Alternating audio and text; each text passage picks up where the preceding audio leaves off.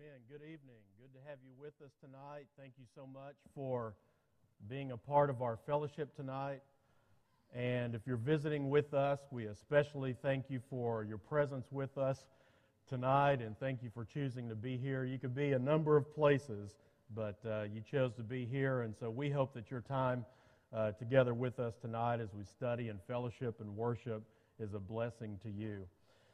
Tonight we want to look at a text in Matthew chapter 4, and this is when Jesus called his first disciples. You may know that Jesus was called a rabbi. He was considered a rabbi in his time, and that means master or teacher. And it was given to a person who was considered a wise teacher or sage. And it didn't have the formal meaning that it does today.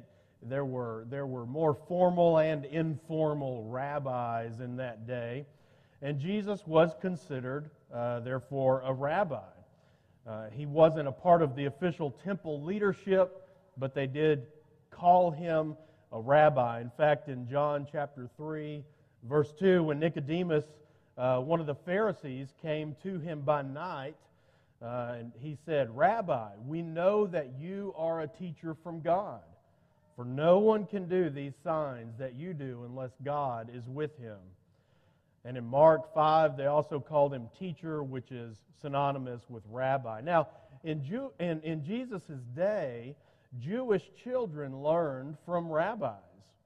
And as they grew older, some would continue in their education if they continued to excel in their educational system, while others who didn't necessarily weren't necessarily cut out for education at some point or at different points would go and work the family trade.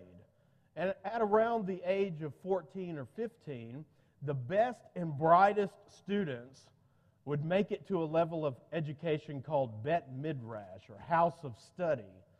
They had to apply at that point to become a Talmidim, or disciple of a rabbi. Wouldn't that be nice to be able to be done by that time and you could go do the family trade or continue instead of going on further? But it was a difficult thing, and the goal of being this young disciple of a rabbi wasn't just to know what the rabbi knew. It was literally to be like that rabbi. You wanted to embody that rabbi. You wanted to become just like him. And so when a student applied to a rabbi, he was desiring to take on the rabbi's yoke. You've heard Jesus use that reference before. And so that's what they were wanting to do. They would select the rabbi they wanted to apply with. They wanted to learn to do what he did. And the rabbi would want to know a few things about the student applying to him. He would ask himself questions like, can this student do what I do? Can this student, does he have the potential, the ability to be like me? Does this student have what it takes to be just like me, a rabbi, one day? The rabbi would ask them many, many questions. It was a very difficult exam or interview.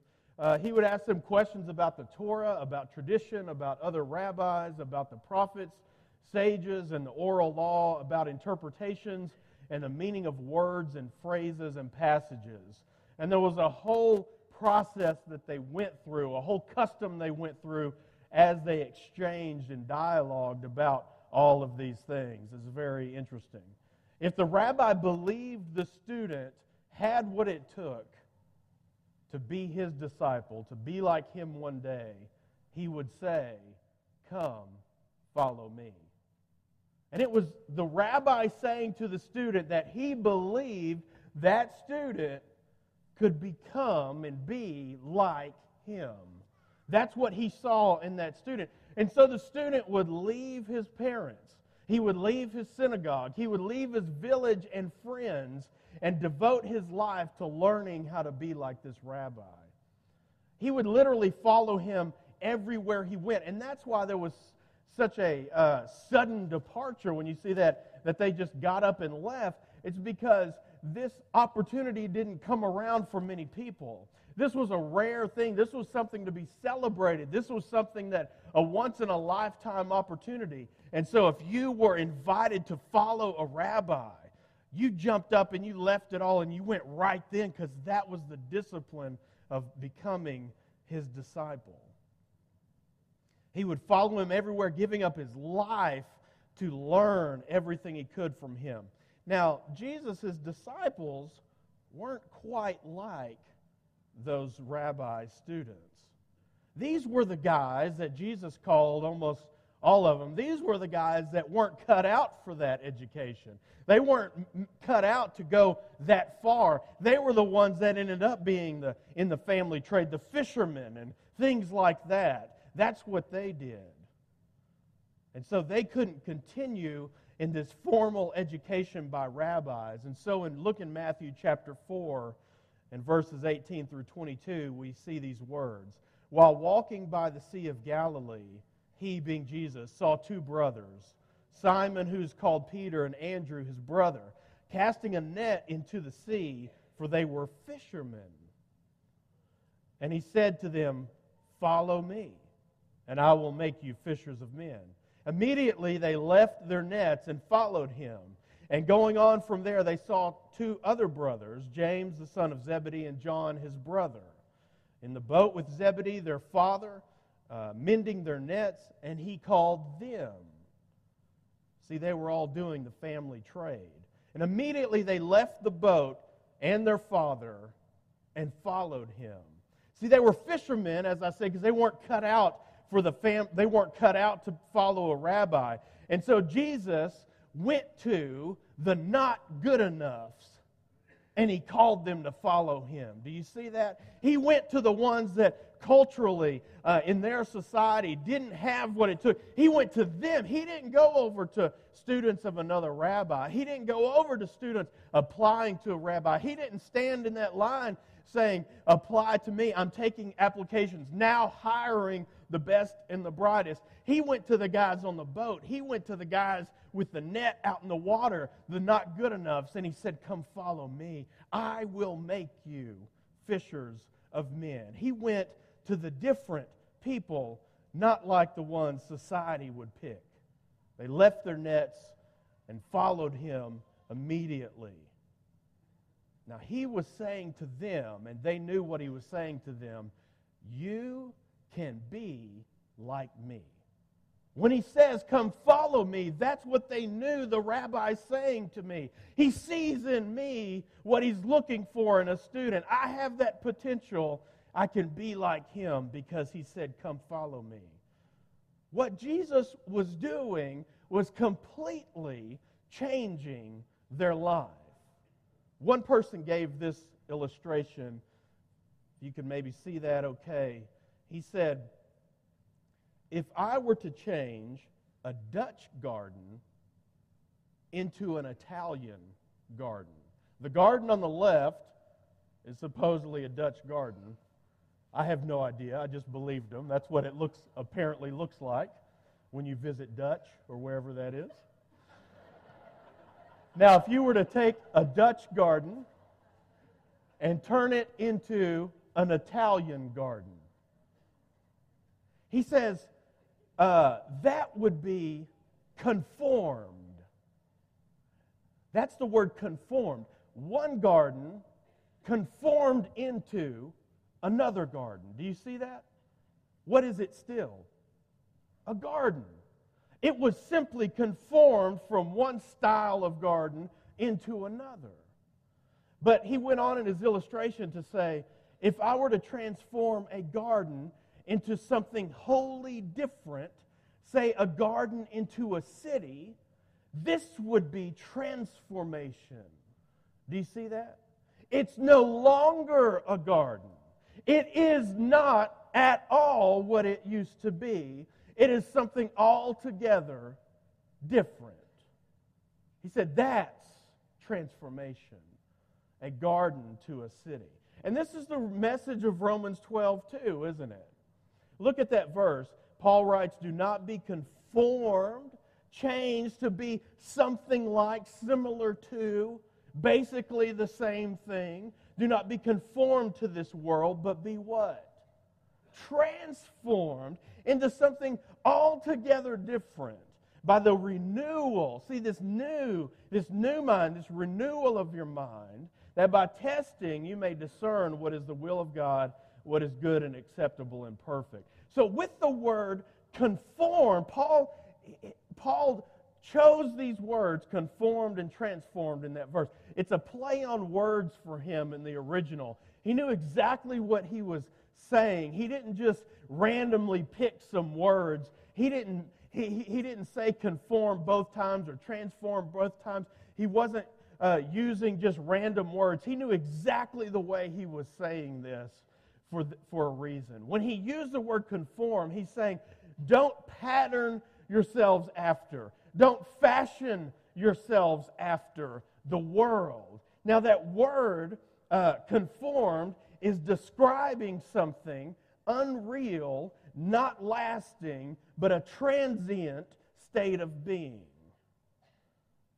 That's exactly what the world offers, isn't it? What the world offers isn't real, is it? Now, it might look real and feel real, smell real, all of that, but it isn't real. It's temporary, passing. It's not what God had in mind for us. Now, transformed is a different word. It is describing something internal, not external like conformed. Internal and lasting, permanent, real change. That's what the word transformed is telling us. Now, look at 2 Timothy chapter 3, verses 1 through 5. What is that a picture of? Do you see there? It's it's not a cookie cutter, but it's a pan to bake something in the shape of a gingerbread man, isn't it? And now you're all hungry and ready for me to be done, aren't you? There's some in the kitchen after church. No, I'm just kidding. There's not. But we would use that pan, wouldn't we? And we would mix up ingredients, and we would put it in that pan and put the pan in the oven, and we would want to make something. But is the pan what you're going to eat? Is that what you're going to eat? You might have to go see a dentist if that's what you eat, isn't it? That's not really what you see here isn't what you're going to eat. What is it? It's the shape of, isn't it? Let's read this text, 2 Timothy 3, 1 through 5. But understand this, that in the last days there will come times of difficulty. For people will be lovers of self, lovers of money, proud, arrogant, abusive, disobedient to their parents, ungrateful, unholy, heartless, unappeasable, slanderous, without self-control, brutal, not loving good, treacherous, reckless, swollen with conceit, lovers of pleasure rather than lovers of God. Now watch this, verse 5. Having the appearance of godliness, but denying its power.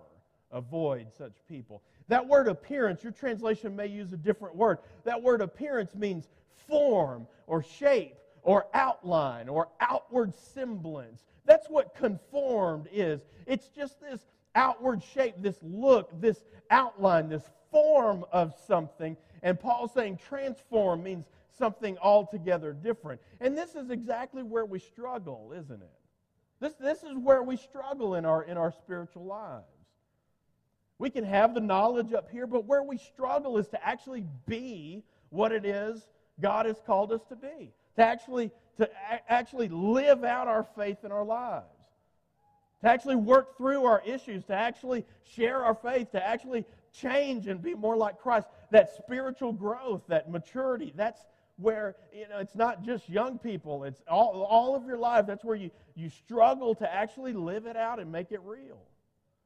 And Paul is saying, don't just have an appearance, this form, this shape, this outline of godliness. You see, this pan isn't the cookie or whatever that you cook inside of it. It's the outward appearance of one. When we see it, we know what it makes. We know what it looks like, but it's the shape, the outline, the form, the appearance of. But what we want isn't that. We buy this and we buy ingredients not to eat that, but to make something and have the real stuff that fills it. Isn't that right? That's what Paul is saying here, is don't be this outline stuff. Be the stuff that fills it. Be the real stuff inside. That's what I want you to be. Now look at Mark chapter 10. One time a man ran up to Jesus and asked him what he must do to inherit eternal life.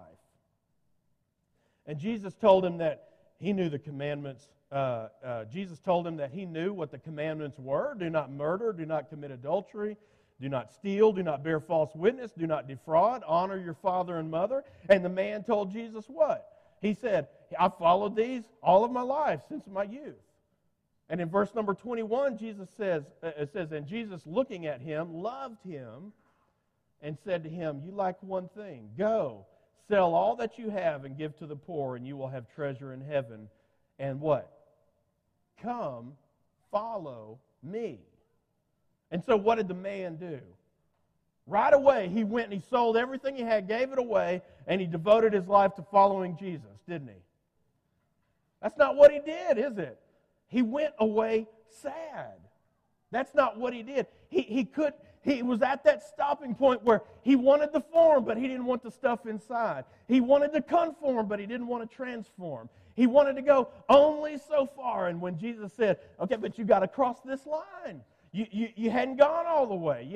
It's not the real deal yet. And he said, that's too far for me. I'm going to stay over here with just the outline, just the shape, just the appearance of.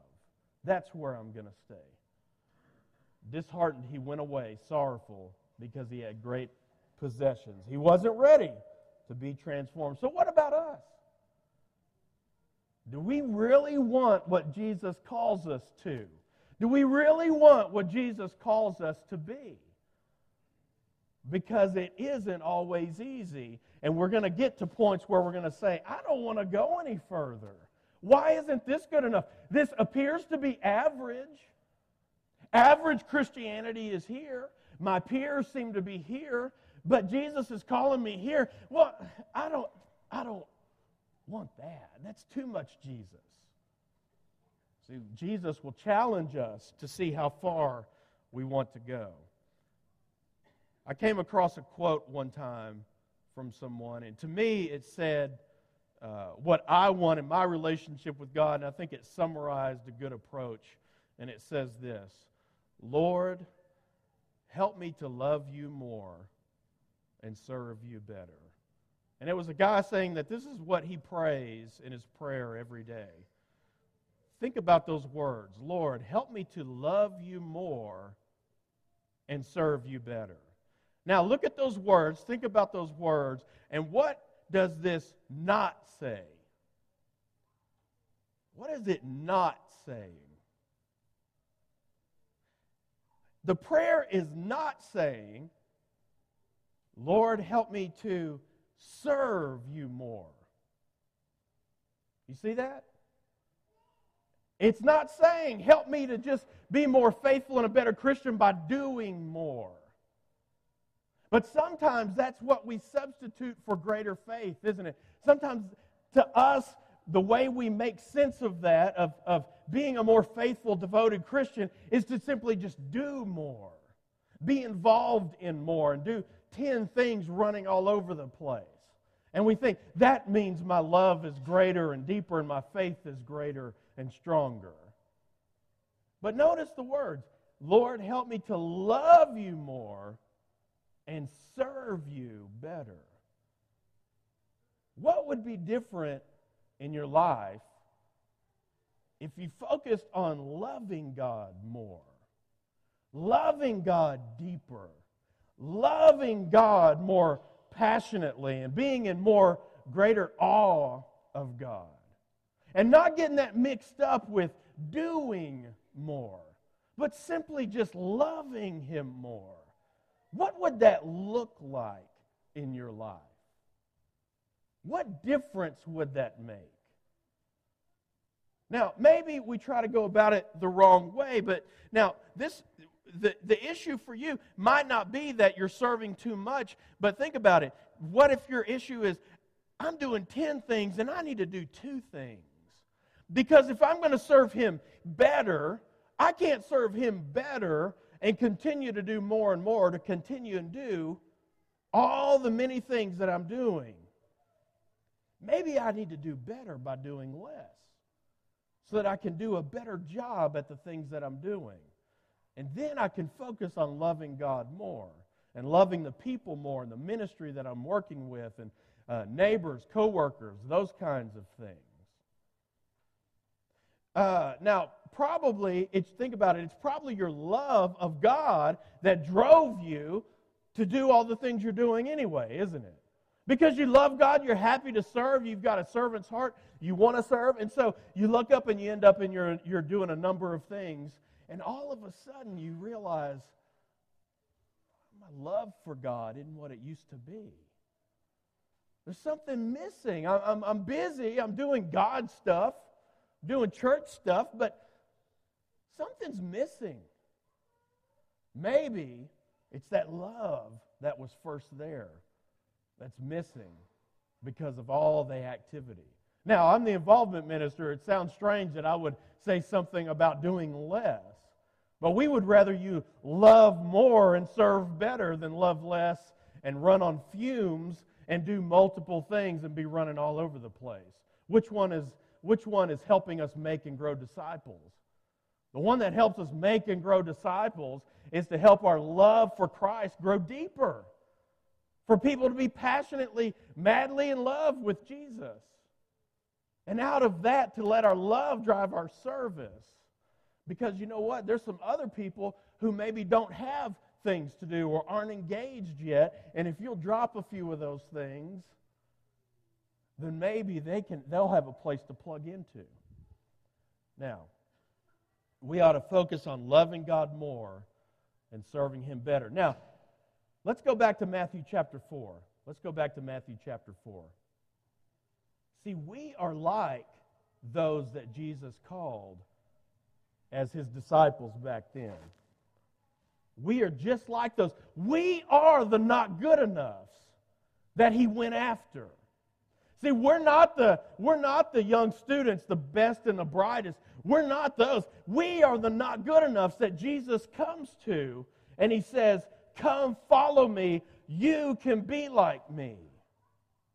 See, Jesus says that to us, to regular people, to the sinners, to the ones that couldn't make it, the ones that were the outcasts, the ones that weren't supposed to be anybody or go up the ladder in society. Jesus comes to all of the rest of us, all of humanity, and He says, come follow me. You can be like me.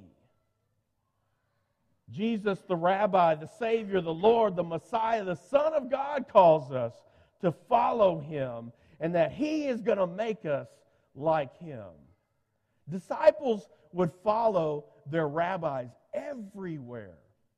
They followed them everywhere. They would walk right behind. They didn't follow them from a distance, or they're back here talking and the rabbi's up here. Because as they talked and as they sat, as they ate, everything they did, the rabbi's teaching them. He's talking, and they wanted to hear everything. If they had notebooks and recorders, they would have been capturing everything the rabbi had to say to them, because the rabbi spent all of those years pouring himself into his students so that they could be rabbis like him. He was making them like him. And so they followed him everywhere, all around the place. If he picked up some wheat and put it in his mouth and chewed on it, they would pick it up. He goes over here to the restroom. They're standing right there in case he says something. They don't want to miss anything he says. If he goes over here to wash his hands and eat, they're right there. You would think that would get annoying, but that's how that worked. They followed him so much. And because of the way students, disciples followed their rabbi, there developed a saying among rabbis and their students. And it said, the saying was, may you be covered in the dust of your rabbi.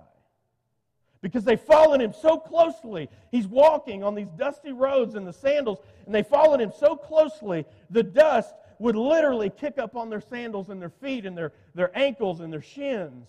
And by the end of the day, by the end of the journey, they look down and they've got to wash their feet because their feet are dirty. Of course, they've been walking, but the idea was that's how closely they're following their rabbi.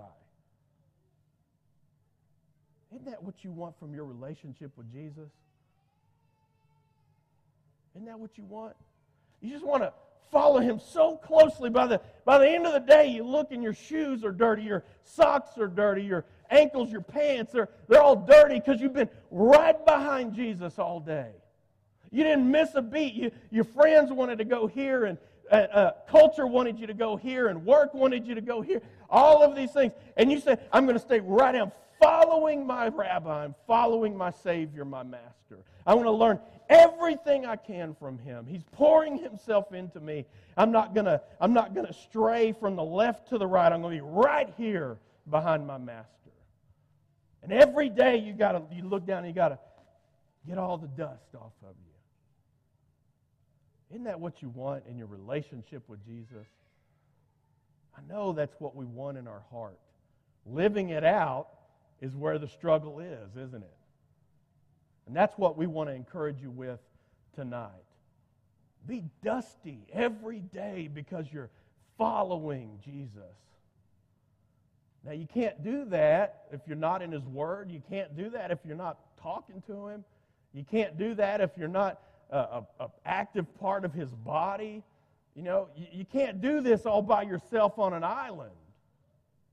You can't do this whenever you feel like it. Do you ever think those students wanted a break? Maybe that rabbi was working them too hard. Maybe he expected too much. Maybe if they were honest, that thought crossed their minds. Can we just stay home and play video games and eat pizza today? You know? But no, there was no vacation from the rabbi. So are you dusty? I want to encourage you in your relationship with Jesus. Get dusty in your relationship with Jesus. Follow Him that closely where you got to wash yourself at the end of the day because He's just gotten all over you. Wouldn't that be wonderful? If we can help you tonight in any way, if you want to study, if you need the prayers of the church, if there's any way we can serve you tonight, you can come forward now as we together stand and sing.